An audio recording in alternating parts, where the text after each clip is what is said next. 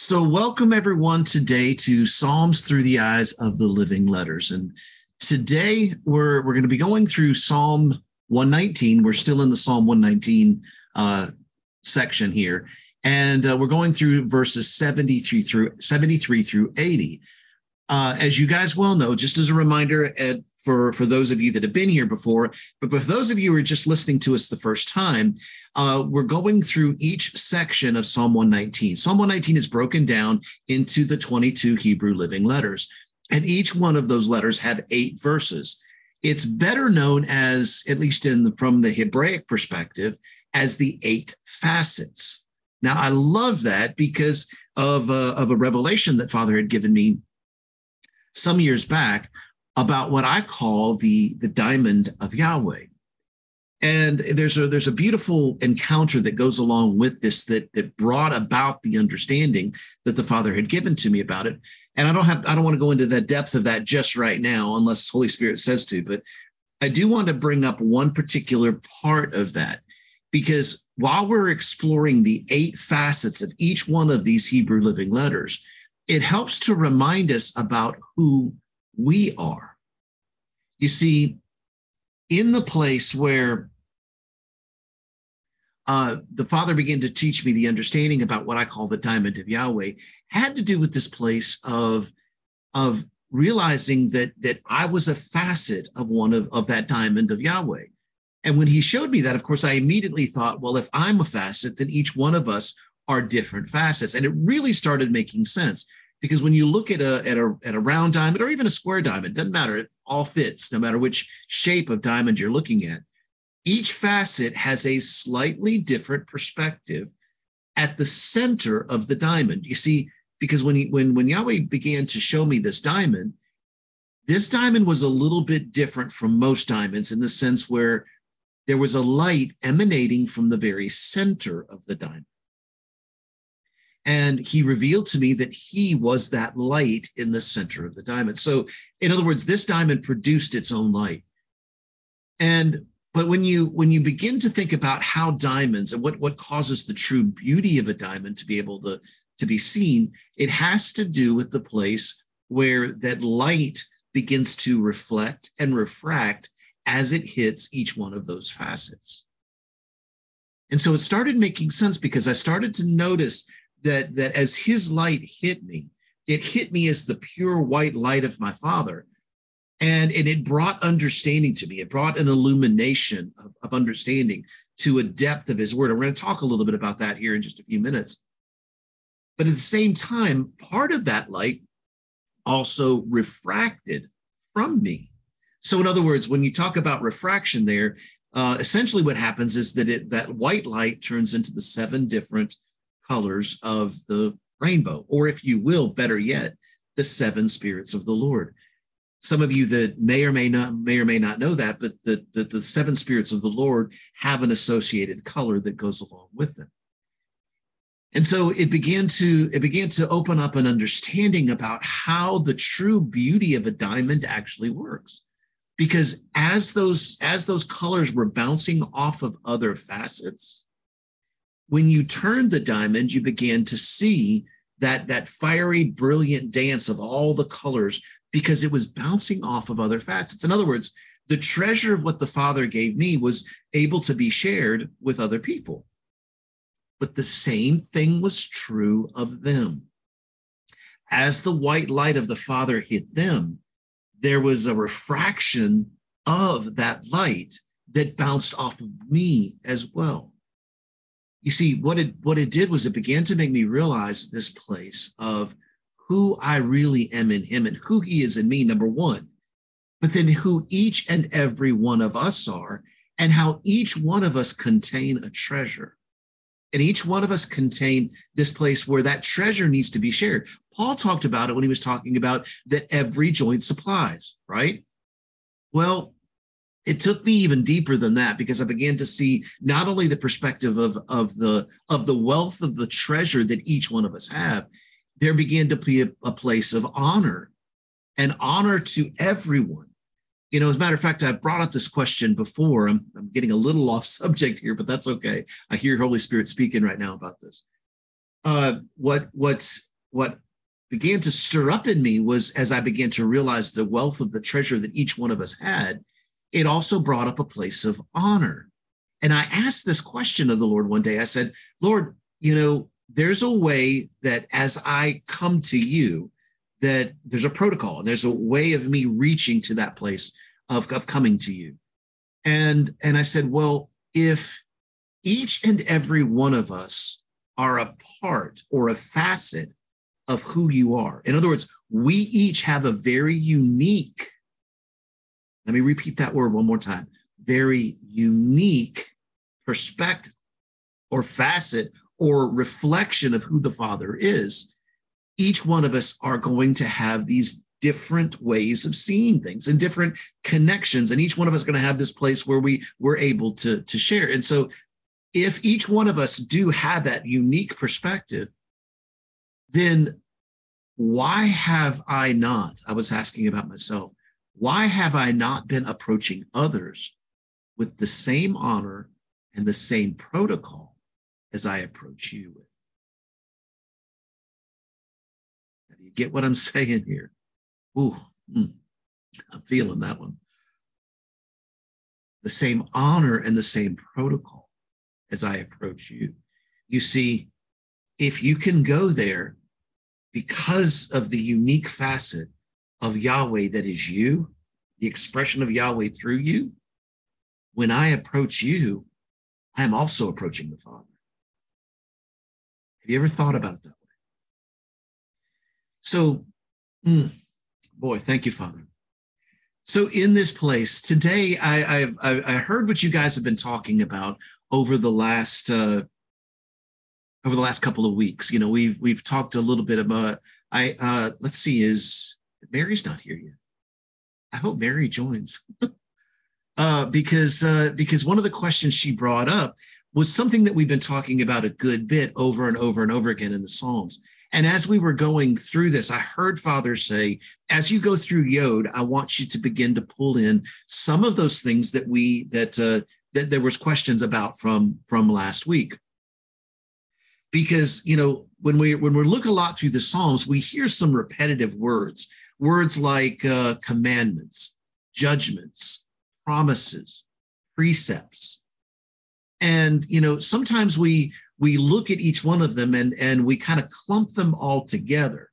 But the truth is there's slightly different perspectives about each one of those words. But we're going to use this particular part of the Psalm to be able to go through it. Now, I love this because the living letter Yod, which is the living letter that we're going over through Psalm 119, 73 through 80, the living letter Yod is unique amongst all the other living letters, at least in my opinion. And the reason for that is that every living letter that was created began with the living letter Yod. What do you mean by that? Well, stop and think about it. When you take a pen and you put it to paper, the first thing that's created on that piece of paper is a dot. And it's a little tiny dot, right? And then once you put your pen on the paper and you begin to move, now something more is formed. And actually, truth be told, it will move into the living letter Vav as well as other living letters that are a part of that. But every single letter, including the letter Aleph, begins with the living letter Yod. And Yod to me is a beautiful place of creation. Matter of fact, just so that you can kind of get an idea of what we're talking about before we actually begin in the Psalm here in just a moment, is that Yod is a letter that speaks about the allspark of creation. But it also reflects a part of the body. It talks about the hand.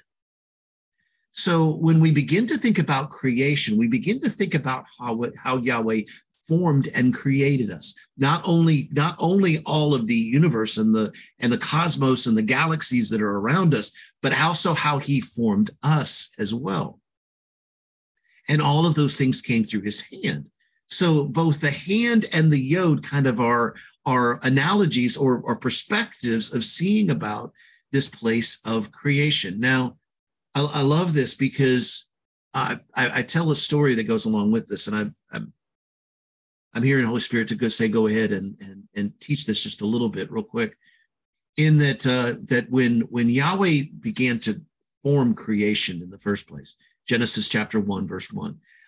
By the way, tomorrow night, for those of you that can make it, and I'm really asking for all of you guys that can be there to be there tomorrow night, because tomorrow night's going to be a really awesome discussion.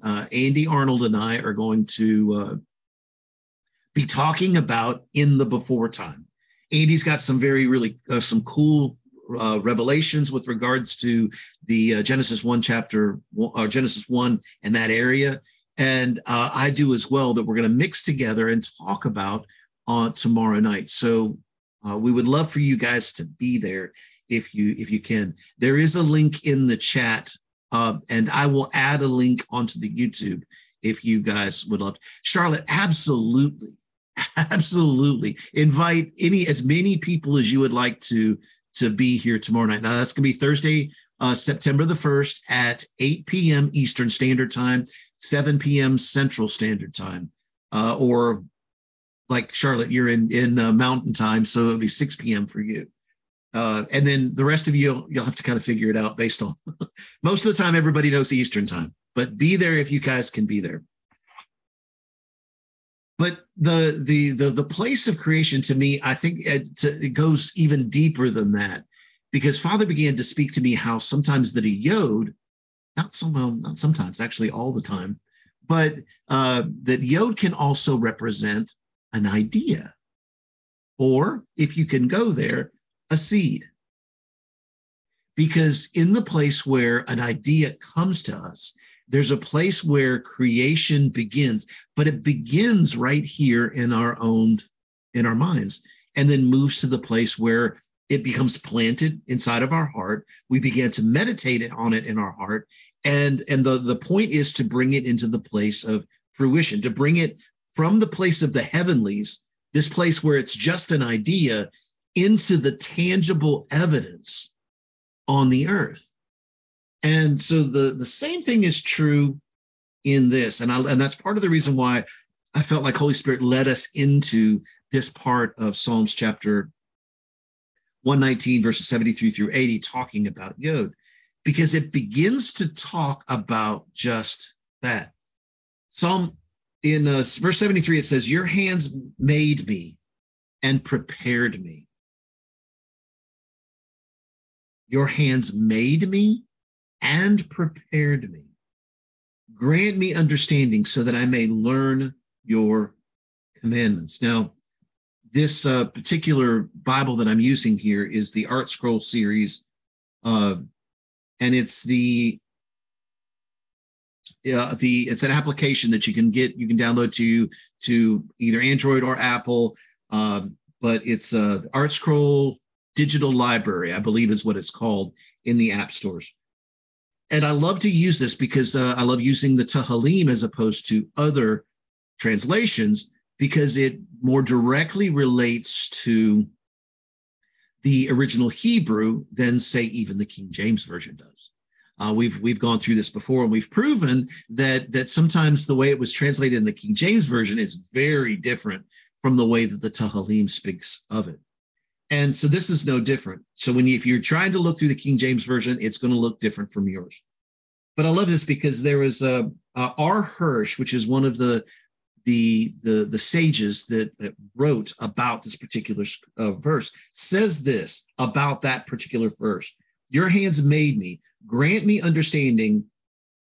God fashioned, grant me understanding." That's the verse. God fashioned each person with the talents and abilities necessary to fulfill his or her unique destiny in life. This is part of the reason why I started with this Diamond of Yahweh, because I felt like Holy Spirit was wanting to bring out the very perspective of just that. Do you realize the treasure that you have inside of you? Do you realize that you are a vital part of what Father is doing in the earth? Without your part, without each one of us joining together, it's going to take longer for things to get done. You see what I'm saying? And so often especially in the Western church. I know I fought this for years and still do sometimes. Okay. I know sometimes preachers may not be, be afraid to say, okay, I've got some weak. Sometimes I still deal with that. Sometimes I still think, who am I in the midst of all of this? Right. And I tend to catch on pretty quick and say, wait a minute, I know who I am. But it's a momentary thought. There's times that we question ourselves. And but the fact is that Father has made us with unique talents and abilities necessary to fulfill his or her unique destiny in life. Thus, the Torah, which God has provided as a guidebook to fulfilling the destiny, is perfectly suited to each person's physical and intellectual abilities. Listen to this. Listen to what he says about this. The question is not whether one is capable of doing something, only whether the Torah requires it of him. If the Torah requires it for him to do it, then he is certainly capable of doing it. Now, what this is saying here is saying that just because somebody else is doing something doesn't mean that you have to be doing that same something.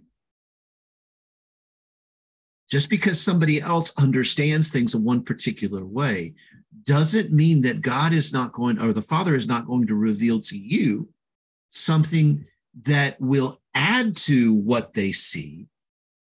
Because I believe that every revelation will join together, even what appears to be opposite perspectives. Listen carefully. Even what appears to be opposite perspectives can be seen together as one.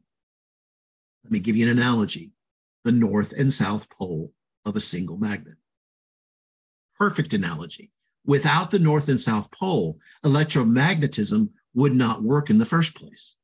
It requires both in order to be able to work. So even what appears to be opposites, those things can come together and work together as a whole. And so in that place, the question is not whether one is capable of doing it, but whether or not Father is saying, I want you to do this. Okay? Now, to me, that's a relief. I'm like, thank you, Father, because there are things that in some things, see, now, one thing, those of you that know me well know this is the case, but for those of you that don't know me well, I hate religion. I hate it. I despise it. It's nothing but and yeah, I know hate is a very, very strong word, but let me just say this. I will run from religion. I do not like religion at all. Religion is a set of rules that says that I have to perform a specific way, do a specific thing and a specific way, and I have to do. No, that is not my Father. That is not the love of my. He is not a set of rules in order to be able to fulfill the righteous requirement of the law. The Scripture even says that Yeshua was necessary because he fulfilled every righteous requirement of the law, and in that sense, we no longer had to be held by that law in order to be able to accomplish. And even the Scripture says that the law, in the way that it was set up so that really it was impossible for someone to really be able to fulfill every point of the law. So you see, it's unimaginable to think what was the real true intent? What was the heart of the Father? The heart of the Father was to have a relationship with us. He wanted to be connected with. He wanted us to be able to really, if you will, like a child, go up and sit up on our Father's lap and to be able to look into his face. I see myself not so much sitting on his lap most of the time. What I see is I crawl into the place of his heart. It's like his heart has this double door. And when he opened up the door to the secret place, because to me, that's the perspective of the secret place. There's a double door that he opened up and he said, come on into my secret place. As a matter of fact, you know what? I'm going to close the doors behind us, because the truth is that you never have to leave this place of the secret place. You can stay right here You mean I can stay in the place of the secret place with you, even though I'm walking around getting work done and I've got people that I have to talk to? Back during that time, when he first showed that to me, I was teaching the class. And so I was constantly speaking to students, teaching them tech support. So, but I could be right in the middle of talking about tech support, and Father give me this beautiful analogy about how the iPhone could work and actually speak of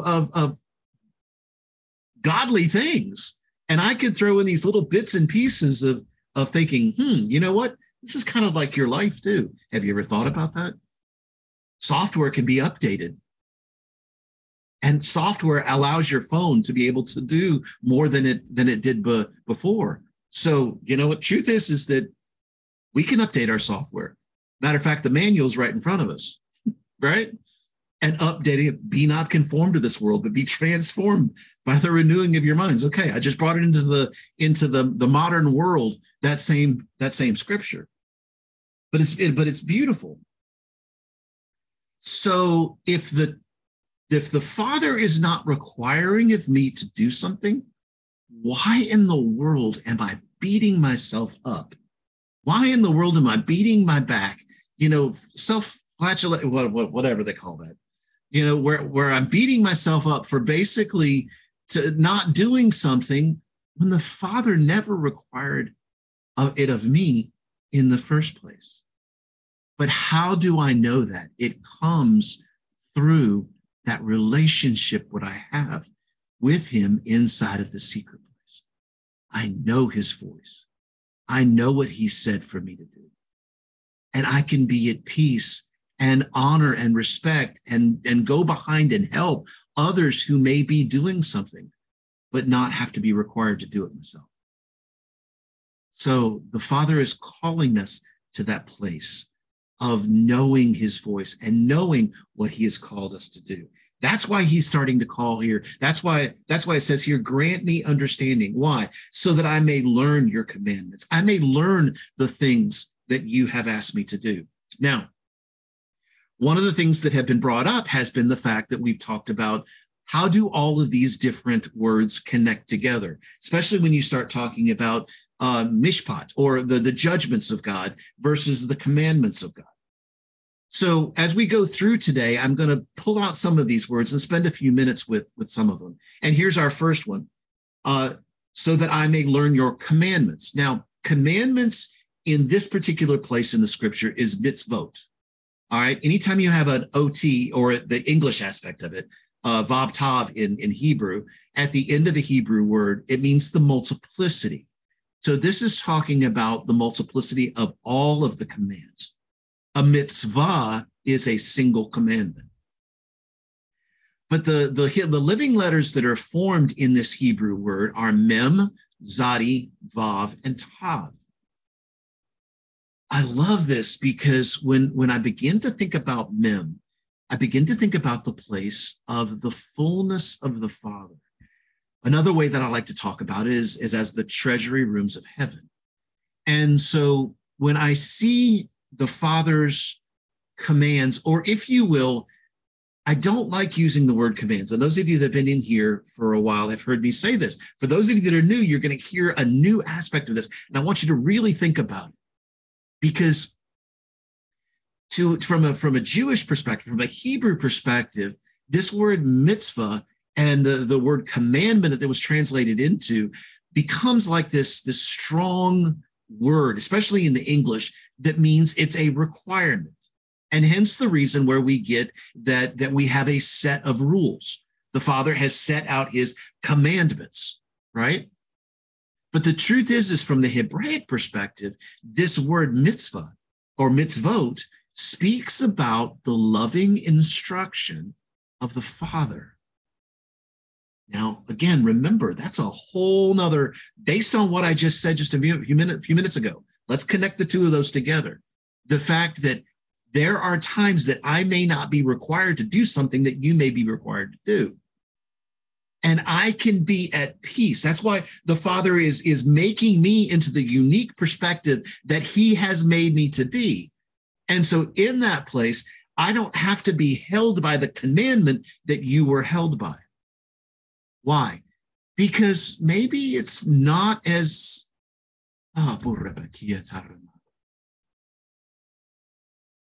maybe it's not something that I have to deal with maybe as much as, say, someone else. I hate to try to come up with one particular analogy here, but I think I can say this rather generally, and it would still make a lot of sense. Sometimes when we begin to look at one another, there's some people that deal a lot with one particular thing. To us, we don't always have an understanding of why they are so focused on that one particular thing, because to us, it's not that big of a deal. It's not something that we deal with or fight with, or not something that we're necessarily inclined towards looking at or watching or that sort of thing. All right. Yeah, I can come up with one. I love science fiction. Some people could care less about science fiction. To me, it stirs me up because I begin to see possibilities. I see the connection of the Father's word, and I see possibilities that I had never thought of before. But for other people, that may be something completely different. It may be a completely different type of thing that you like to look at. You like to look at, say, nature and creation. And so for you, you have a perspective in nature and creation that I don't have. See, there you go. Now we begin to see and the treasure that's hidden between each one of us. And I need that treasure that you have about nature and about the environment. And you may need to see some things that I see with regards to that what's typically science fiction, but to me is really like the God factor. I'm not saying that science fiction is all pure and right. I'm just saying that to me, it expands our abilities to realize, or expands our thought processes of being able to go beyond where we are right now. That's how it stirs up in me. So you can kind of see what I'm talking about. Now, those who revere you, you shall see me, and they will rejoice, because I hoped in your word. I love this part. This is verse 74. Those who revere you shall see me, and they will rejoice, because I have hoped in your word. In this particular part, I think about something that people say a lot. And I have even said before, I don't say it so much anymore because Father kind of started messing with me about this. One of the things that I used to say was, I would love to be in this place where I could walk down the middle of a hospital ward or down the hall of a hospital. And as I was walking by, begin to see people being raised from the dead, begin to see people become healed. And we know that because of what Peter did, as well as other places in Scripture where we have the Father has given us this place of his presence inside of us. That as we go places, people do pay attention. I heard a story last night from Damon Thompson, and he was talking about, I believe, one of his pastors that are connected with him. And the pastor's son is playing baseball in college, and he's a really, really good baseball player. But because of the things that were going on down here in Mobile, when they left from South Carolina to come here to Mobile, that the young man wanted to move to University of South Alabama, which is here in Mobile. And so the coach, the recruiter, nobody had ever met this kid. Nobody had ever seen him play. Nobody had ever had actually seen his stats or anything like that. But through a series of events, the very combine, if you will, it's not really a combine, but like a place where they would get together and begin to see the way that each player plays to see if they wanted them to be a part of their team, was canceled. And so they reached out, and the young man was able to get an actual meeting with the coach. And while they were talking, while he sat down and had the opportunity to talk with the coach, again, remember, he had never seen him play, never seen his stats, never seen anything. And the guy is a really good baseball player. But because of their conversation, because of the way that they talk, the coach saw something in that young man that was like, I have never seen a 17-year-old that responds and acts and does and says the things that you say. And he says, I want that on my team. So it wasn't even about his abilities. It was about the spirit and the presence of God on the inside of that young man that permeated the room. And the coach said, I want you. I don't care how you play. I want you. Now, he is a good ball player, so he's going to be getting a really good ball player in his team. But you see what I'm talking about? That's who Father has made us to be. Now, one of the I used to argue, y'all just bear with me on this one, because I used to argue about this all the time. I said, Father, I've walked down the middle of hospitals, and I've been praying the whole time and saying, Father, I want to see people being healed and rejoicing coming from the room, and as I go and do these things. And I heard the Father ask me this. He said, just because you didn't hear anything, or just because you didn't see anything, does that mean it didn't happen?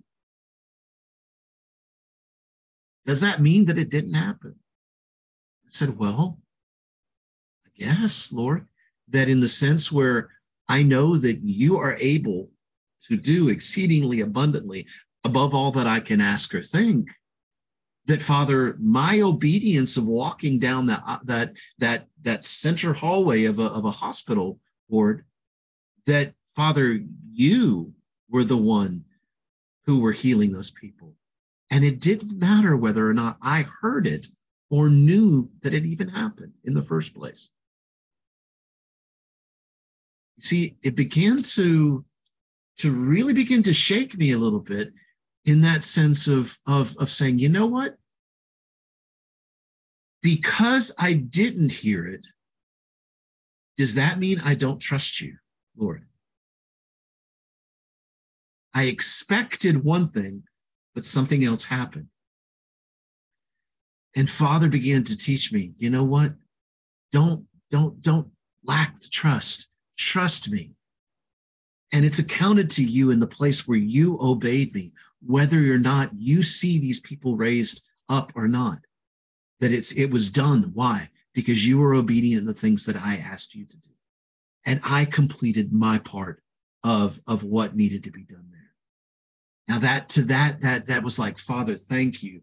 Here all this time, not only have I been worried about being obedient to you, but I also been worried about whether or not you were getting the work done. Oh, wait a minute. Think about it that way. I was worried about what God, okay, you ain't getting the work done behind me. I did what you asked me, but behind me, these people that I've just passed, I don't hear them rejoicing out of their room saying that they've been healed. So God, why aren't you working? You get my point? You see, as a son, we know our Father. We know his voice. We know his sound. We live under the place of the shadow of the Almighty. And in that place, we know that as we do, as he's asked us to do, whether we see the results or not, totally irrelevant. Because we trust and we know that his word is always yes and amen. And he will do exactly what he said that he would do. So those who revere you, they will see me and they will rejoice. Just like that young man, they will see me, not because of the things that I've done, because just like let's go back to this hospital thing again. I had to stop and think a minute. Well, then why was I demanding of God that I see a response? Was it because that I wanted somebody to see that it was me walking down the hallway? And recognize that God was in me, so that what? So that I could be praised? No. As a matter of fact, a righteous Zadik, a righteous son, probably, well, not probably, most of the time hides. You're not going to know that a righteous son has been worked together with the Father to accomplish something. Why? Because he wants him to have all of the glory. It's not about me. You see what I'm saying? And I realized there was a place inside of me that was wanting people to recognize me, not the God inside of me. Well, look at that young man who was going to play baseball. They recognized the God inside of him, regardless of what he had done or how he had done it or how much of a good baseball player he is. You get the point of what I'm trying to say. So people will rejoice. Why? Because I hoped in your word. I trusted in your word. I know, God, that your judgment is righteous and that you afflicted me in faithfulness. Ooh, now that's a toughie, because we're looking at some things that we've talked about before in this class. So those of you that are just now joining us, please go back and follow us from Aleph all the way through to where we are right now, because we've talked about this before. The first part of this is, I know, God, that your judgment is righteous. The word judgment. Now, the word judgment is the Hebrew word of mishpat. And it's mem, shin, pei, and tet. Judgment is different from commandments because to me, one of the ways that it begins to, that has helped me to understand what judgments are, really have to do with my choice in regards to a particular subject or process or word of the Lord. All right, what do I mean by that? Y'all know that the scripture tells us this, that I have put before you blessings and curses, life and death. Therefore, choose life, right? Part of the commands, part of the law, not only express that place of the blessings that would come if we heard the loving instruction of our Father, and out of love, listen carefully what I'm saying here, all right? He laid out the commandments, and out of the loving instruction of my Father, I loved him so much and realized that he was telling me these things because he wanted me to avoid things like when my daughter would put her hand up on the hot plate. For those of you that just joined, you'll have to go back and listen. But I've talked many times about the story about her putting her hand on the burner when we told her not to. The loving instruction of the Father said don't, but she snuck around and did it. And when she did, it burned her hand. And of course, we loved her, we cared on her, but she never did it again. She learned from that point on not to put her hand on the hot plate, at least not on purpose. And so the mishpat begins to speak about just that. And so it's not that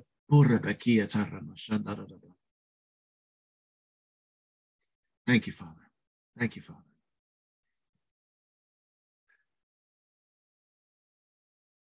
When I realize that he has given me his loving instruction and I move from that place, then I can begin to realize that I have a choice in the way that I respond to what he says. In other words, he's given me two opposites in front of me.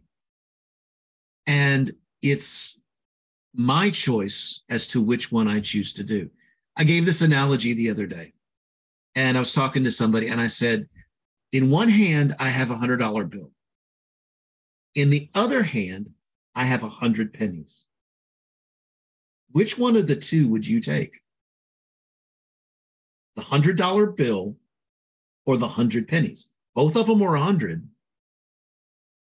But in the understanding, when someone's mature enough, they realize that $100 bill is worth a whole lot more than 100 pennies. Or is it? Or is it? I don't know. It depends on what kind of pennies are in there. It could be that there's a penny in there that's worth $100,000. All right. But the truth is that there are two things that are in front of me. So that's when I have a place of choice.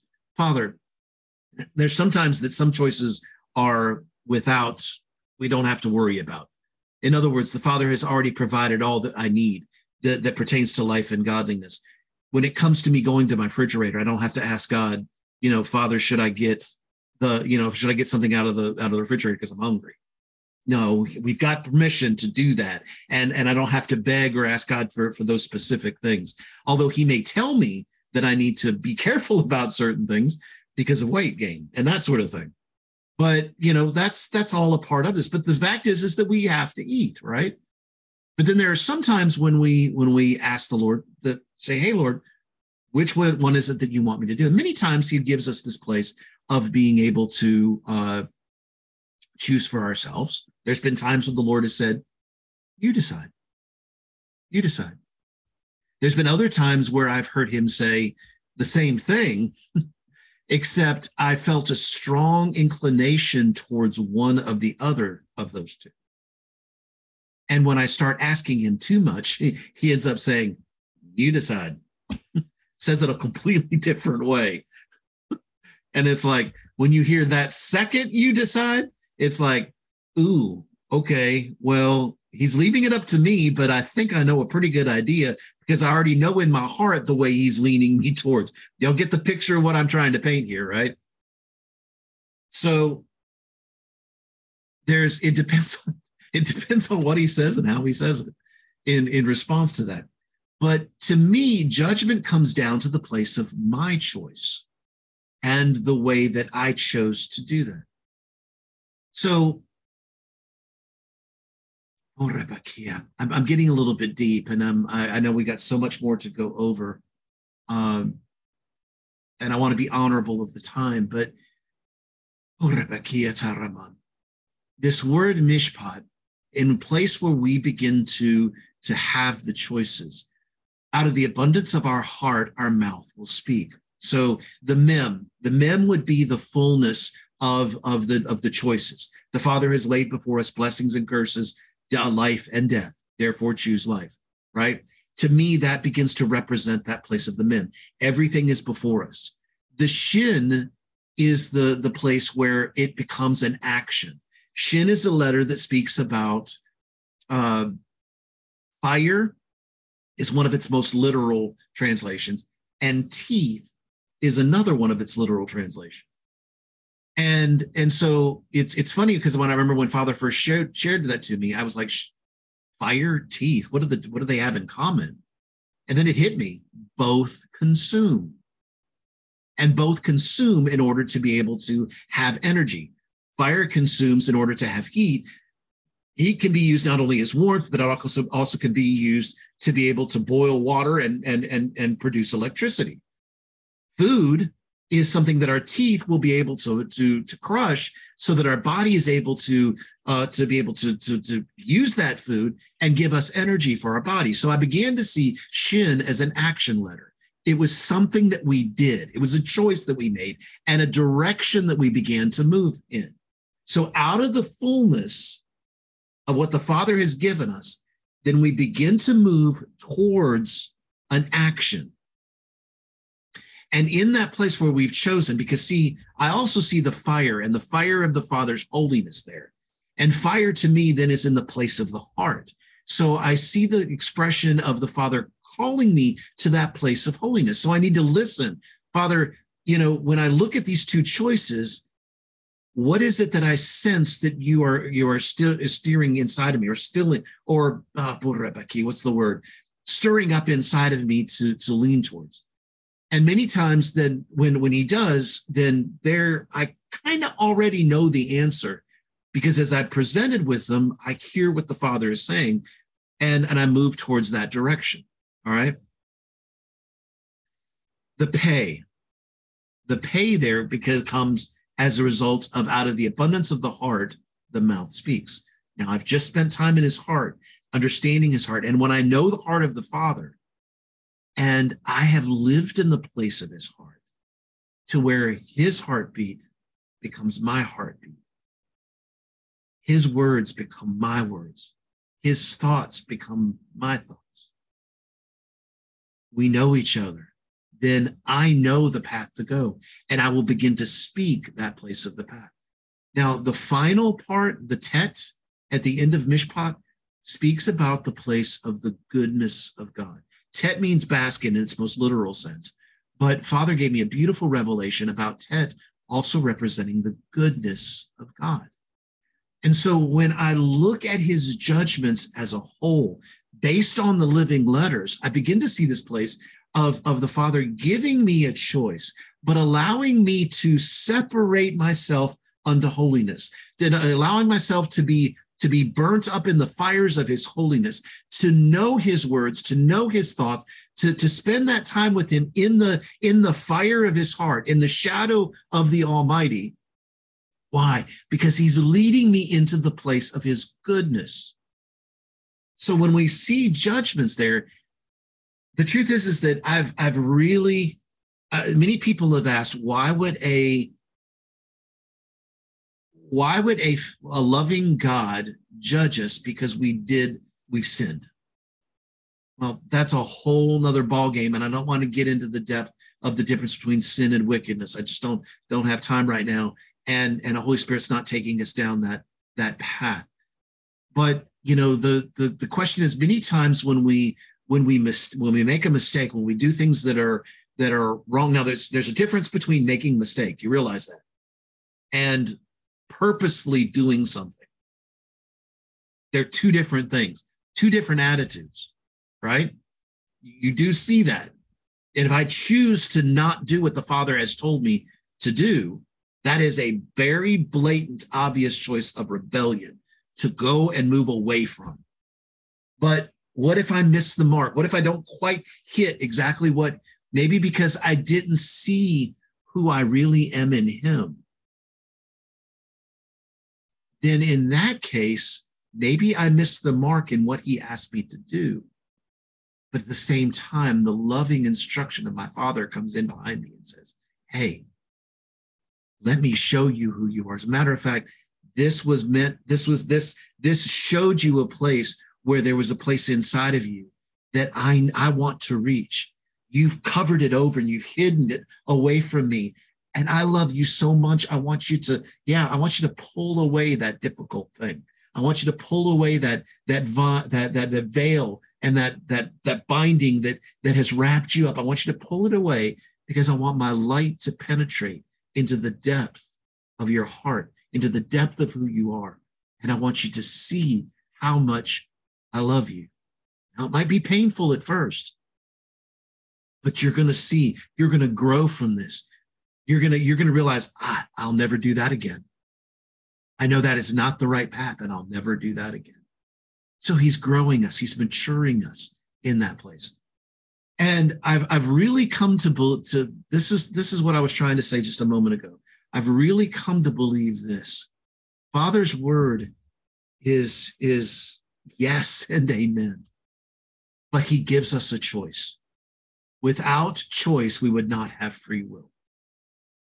And he wanted us to have free will because he wanted us to love him because of him, not because of what he's done, not because of what he has set up, and not because we're good at being able to follow a bunch of rules and regulations.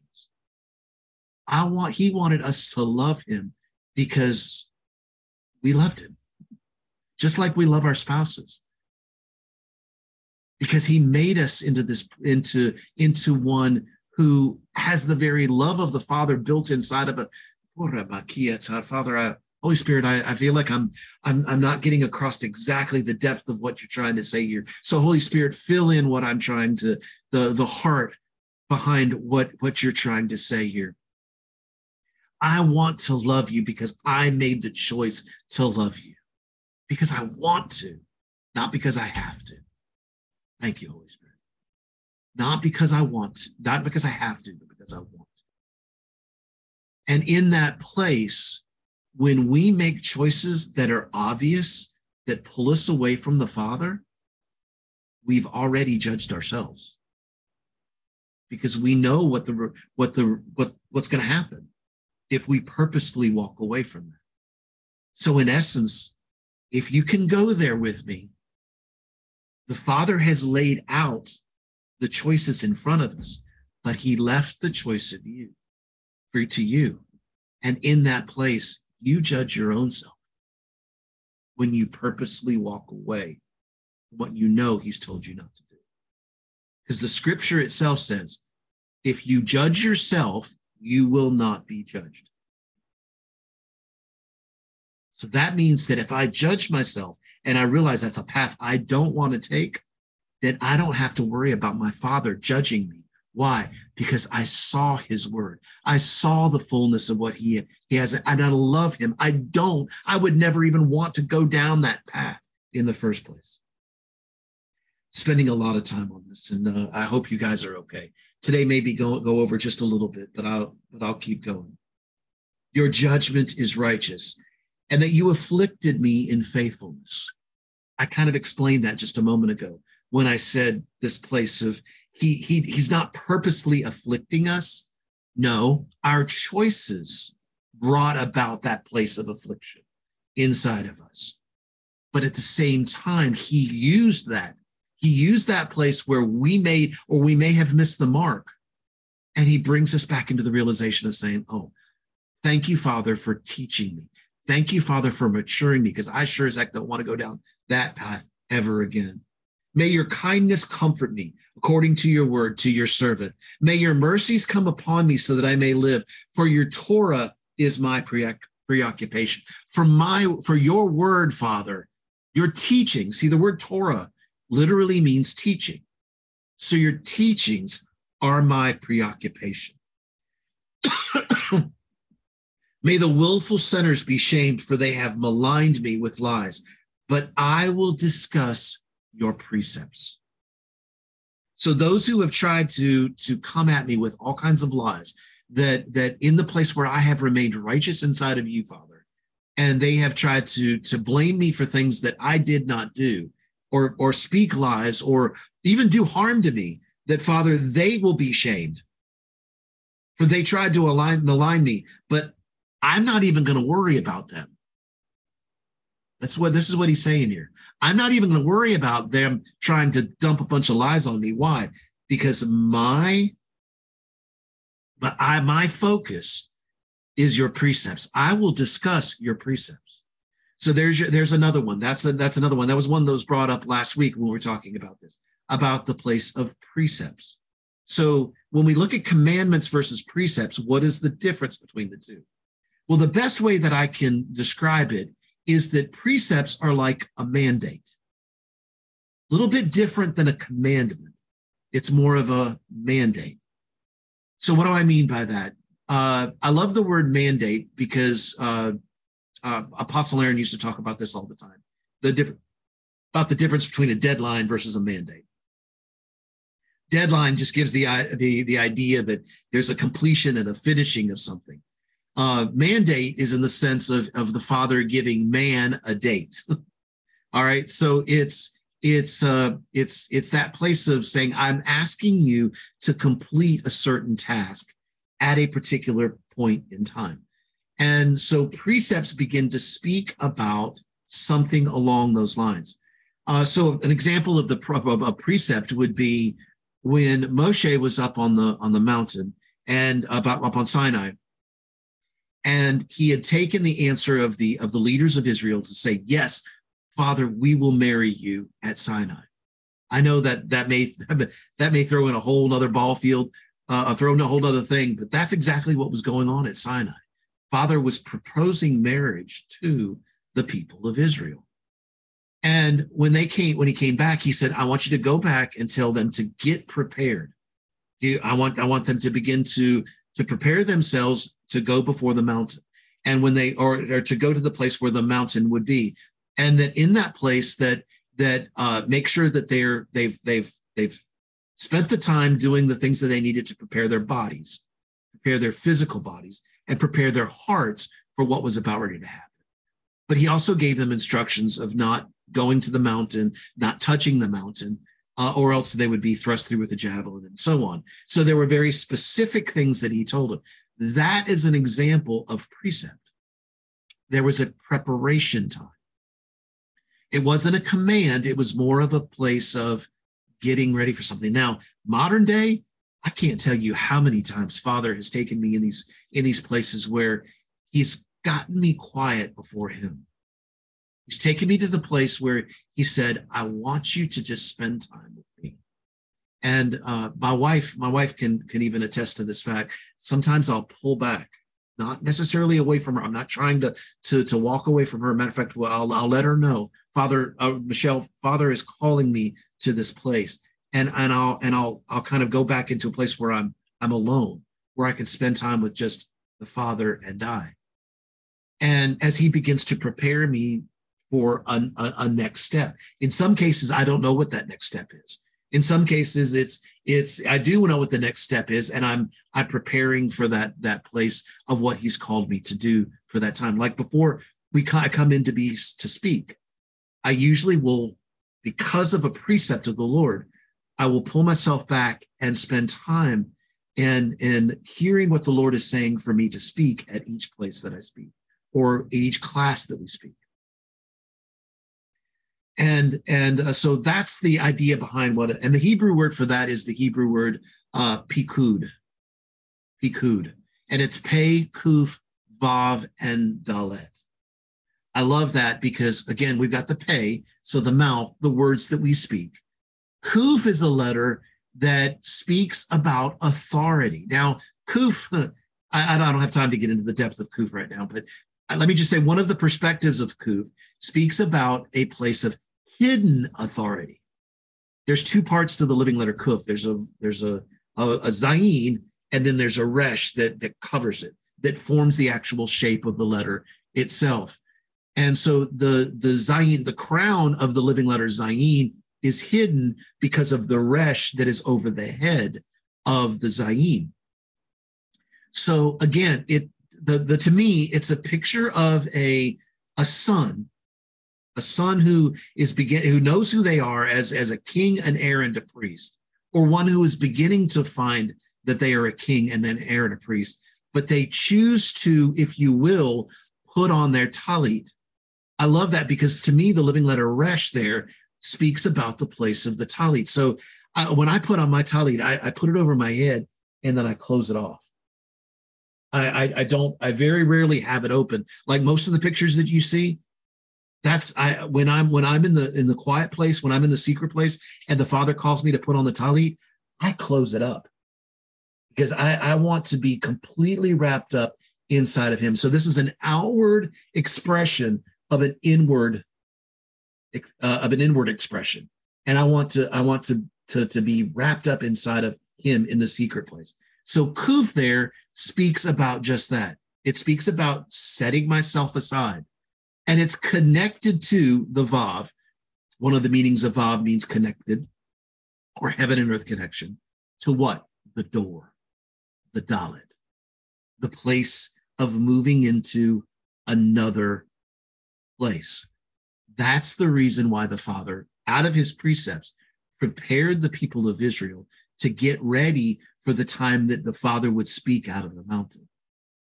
He was preparing them to take them to a door to realize who they are. Now, I love this because I've listened to some Jewish, and I'll wrap this up in just a minute. I know I'm going a little bit over. I'll wrap this up in just a moment. I was listening to a rabbi speak this one time, and he was talking about that time of Mount Sinai. And he said, every time that the Father would speak a word, he said, we all died at Sinai. We all fell dead. But then we're immediately raised back up. And he said, as we were coming back up from the word of the Lord was so strong, and what he was doing was shaking off those old ways. Remember, they had just come out of slavery. He was trying to if you will, let them to break those shackles of the slavery mindset that they had for so long. And so they would die. And as they came back up, he said, we began to see colors. We began to sense. We began to see something that was far beyond our ability to normally be able to see anything. And then we would come back to and wake back up, realizing that something had just happened inside of us. This was a Jewish man that was speaking. This is the Jewish perspective. This is the Hebrew perspective here. This is not, I'm not talking about it from a Christian perspective. This is what they teach. You see what I'm saying? And so it was a shaking and a place where the Father was revealing to the people of Israel who they are. So this Hebrew word pikud here brought them to that door of the next step that the Father wanted to take them through. There's so much more to that story, and it's such a beautiful expression of the depth of the love of the Father for us and how he was teaching us his ways, teaching us his commands, if you will, his loving instruction, showing us his precepts and preparing.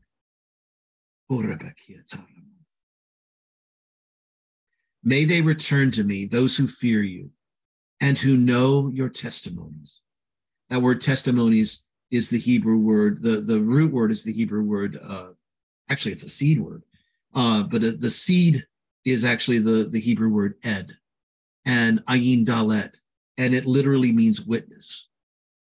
So when you see the word testimony, it's a witness between two or more. May my heart be perfect in your statutes, so that I be not ashamed. Now, I'm going to come back to that word statutes at a later time. We're not going to talk about it this week, but I will bring that one up as well, because that's one more word that adds to some of the ones that you guys were asking about earlier. But Father, I want to thank you that in this living letter Yod, you've begun to speak to us and show us who we really are in you. That, Father, that you have given us your light.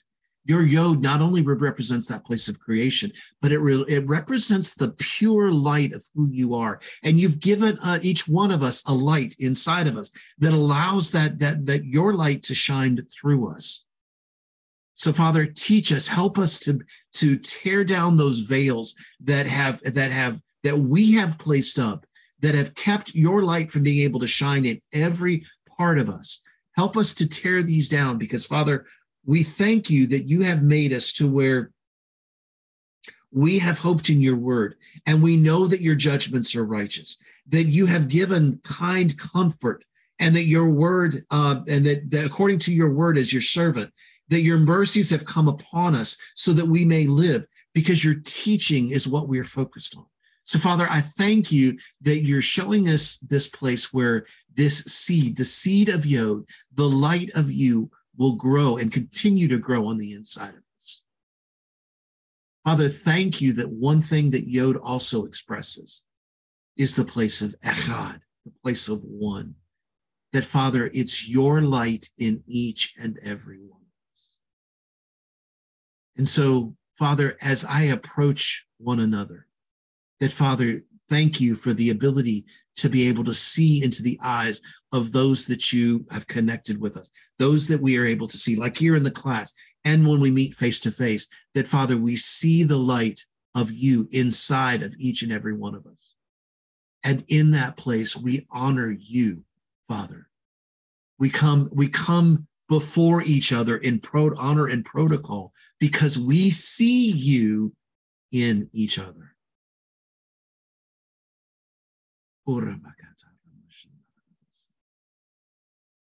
Thank you, Father, for your word. Thank you for your statutes. Thank you for your precepts. Thank you for your testimonies. Thank you, Father, that you have begun to show us that we judge ourselves when we make the choices. And Father, we thank you that you have given us understanding, Bina, in this place. You've given us the depth of the understanding. In the name of Yeshua, blessings and shalom to all of you on the recording. Now, if you would like to join us, we would love for you to be a part of our classes.